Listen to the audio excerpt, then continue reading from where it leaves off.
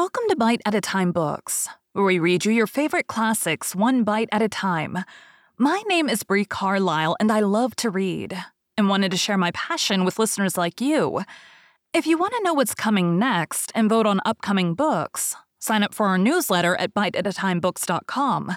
You'll also find our new t-shirts in the shop, including podcast shirts and quote shirts from your favorite classic novels. Be sure to follow my show on your favorite podcast platform so you get all the new episodes. You can find most of our links in the show notes, but also our website, biteatatimebooks.com, includes all of the links for our show, including to our Patreon to support the show, and YouTube, where we have special behind the narration of the episodes. We're part of the Bite at a Time Books Productions Network.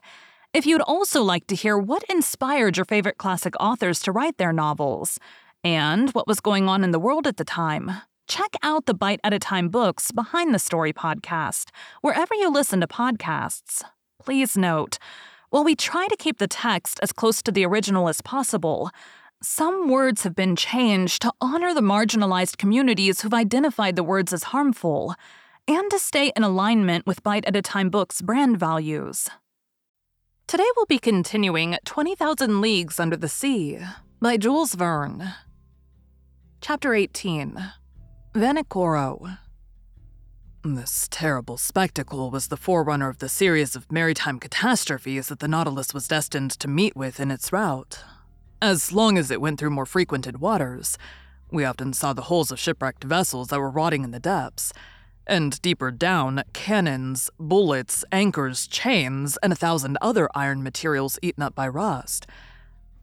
However, on the 11th of December, we sighted the Pomento Islands, the old, dangerous group of Bougainville that extend over a space of 500 leagues at east-southeast to west-northwest, from the island Douchy to that of Lazarev. This group covers an area of 370 square leagues, and it is formed of 60 groups of islands, among which the Gambier group is remarkable, over which France exercises sway. These are coral islands, slowly raised but continuous, created by the daily work of polypi. Then this new island will be joined later on to the neighboring groups, and a fifth continent will stretch from New Zealand and New Caledonia, and from thence to the Marquesas. One day when I was suggesting this theory to Captain Nemo, he replied coldly, "The Earth does not want new continents, but new men."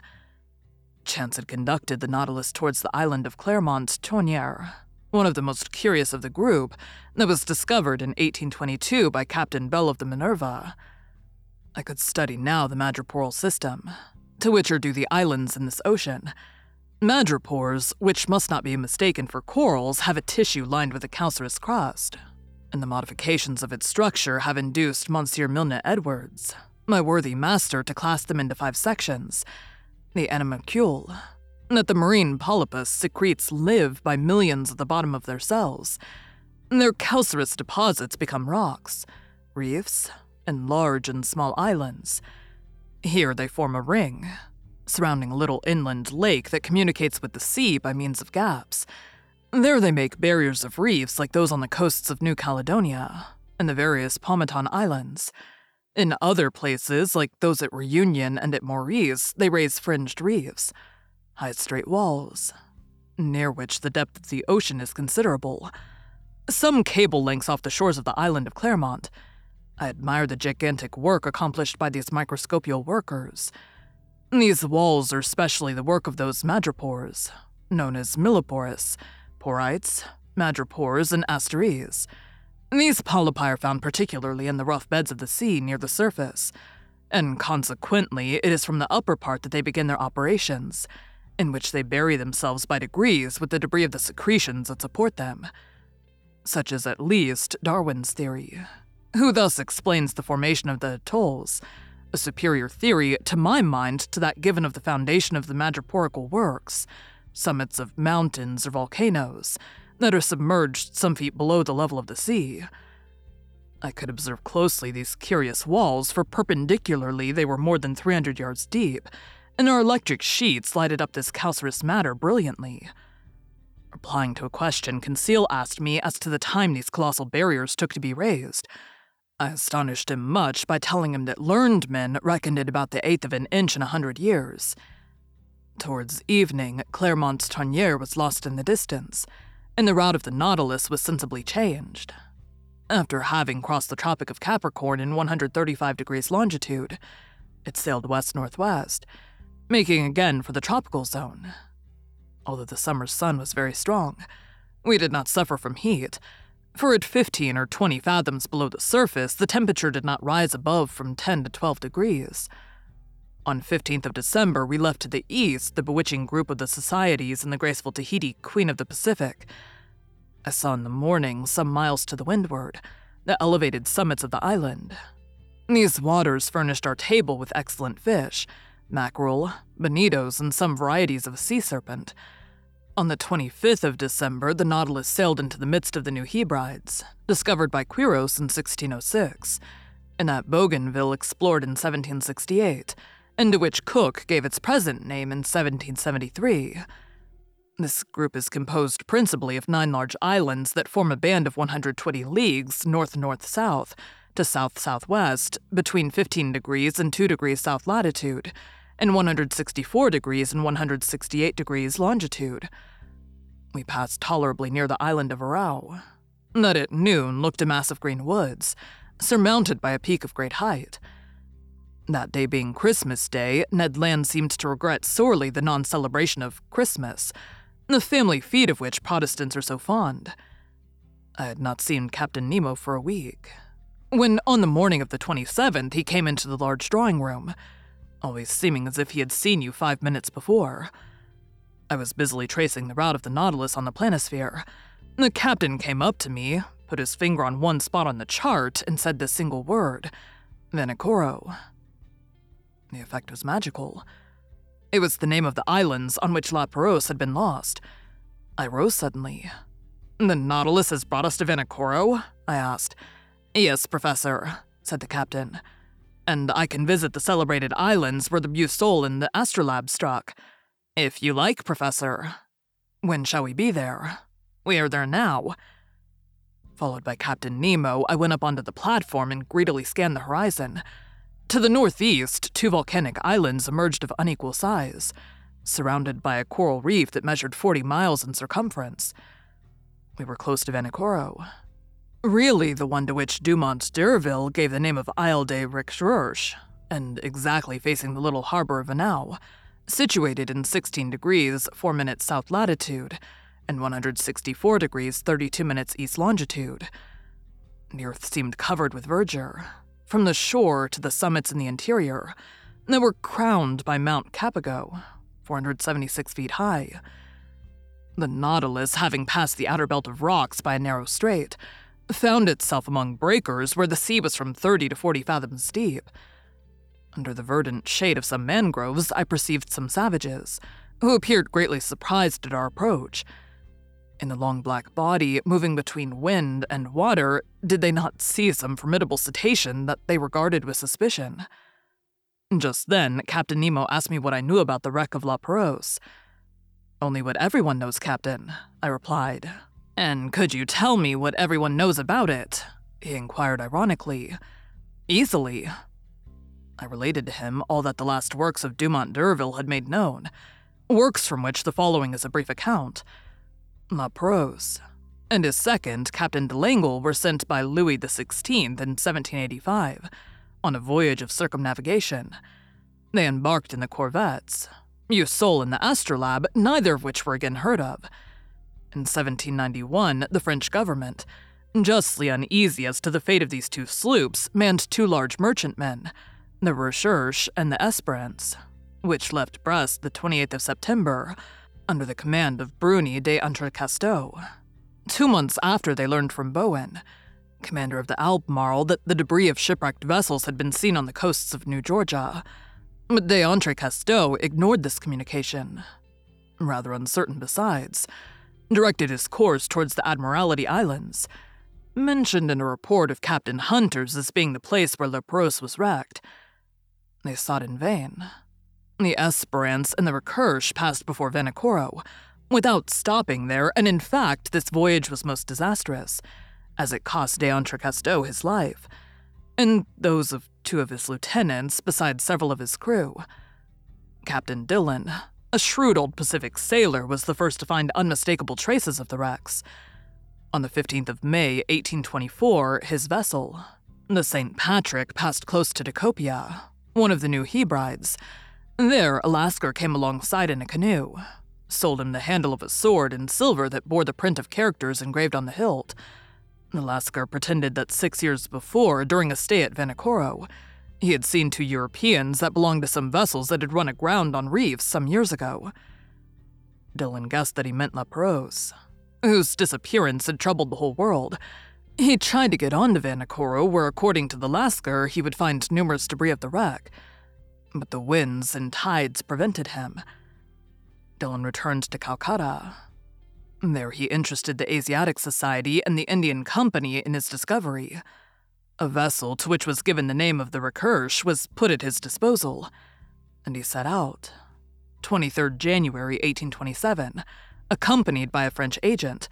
The Recherche, after touching at several points in the Pacific, cast anchor before Vanikoro, 7th July 1827, in that same harbor of Vanau where the Nautilus was at this time.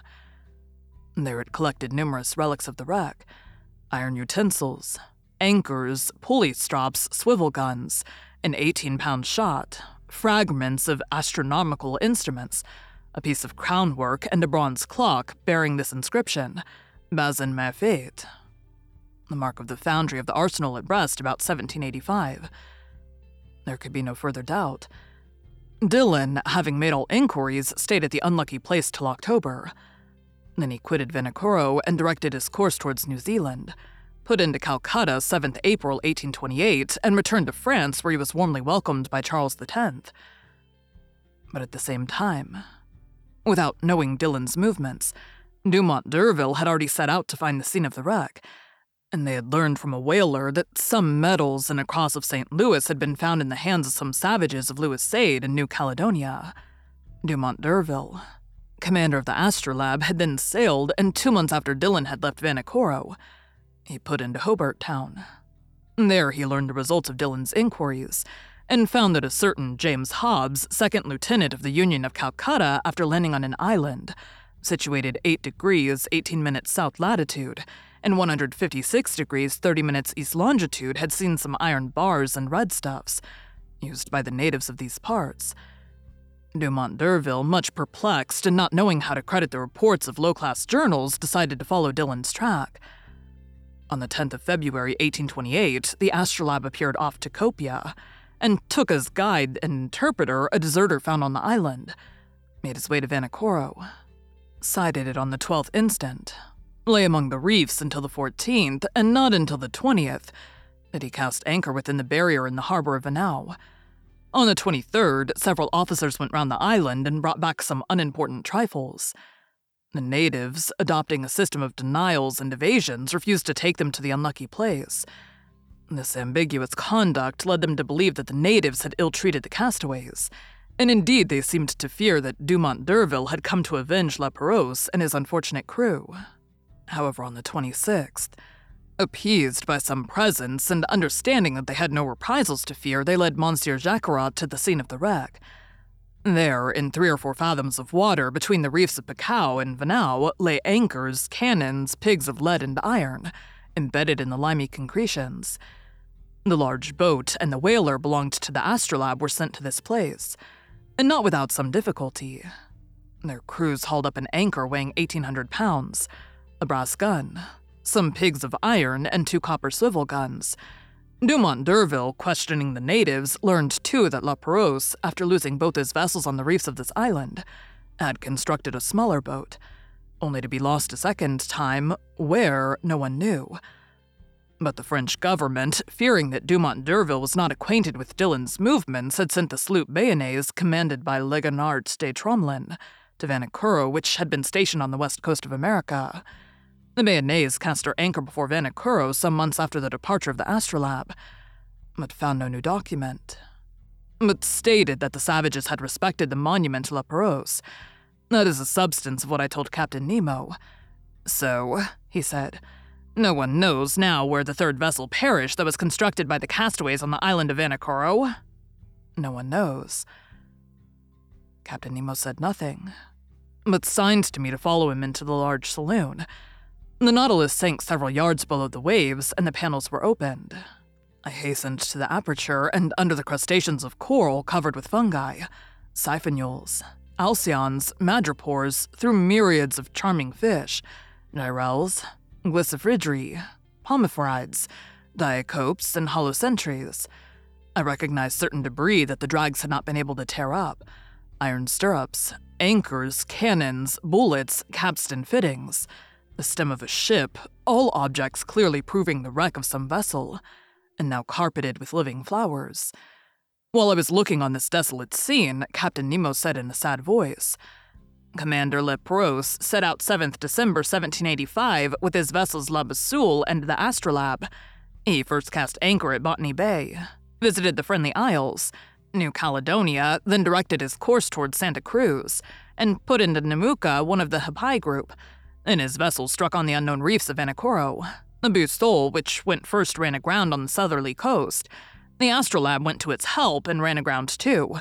The first vessel was destroyed almost immediately. The second, stranded under the wind, resisted some days. The natives made the castaways welcome. They installed themselves in the island and constructed a smaller boat with the debris of the two large ones. Some sailors stayed willingly at Vanikoro. The others, weak and ill, set out with La Proce. They directed their course towards the Solomon Islands, and there perished with everything on the westerly coast of the chief island of the group, between Capes Deception and Satisfaction." "How do you know that?" "By this that I found on the spot where was the last wreck." Captain Nemo showed me a tin plate box, stamped with the French arms and corroded by salt water. He opened it, and I saw a bundle of papers, yellow but still readable. They were the instructions of the naval minister to Commander La Proce, annotated in the margin in Louis XVI's handwriting. "It is a fine death for a sailor," said Captain Nemo at last. "A coral tomb makes a quiet grave, and I trust that I and my comrades will find no other." Thank you for joining Bite at a Time Books today, while we read a bite of one of your favorite classics. Again, my name is Brie Carlisle, and I hope you come back tomorrow for the next bite of 20,000 Leagues Under the Sea. Don't forget to sign up for our newsletter at biteatatimebooks.com and check out the shop. You can check out the show notes or our website, biteatatimebooks.com, for the rest of the links for our show. We'd love to hear from you on social media as well.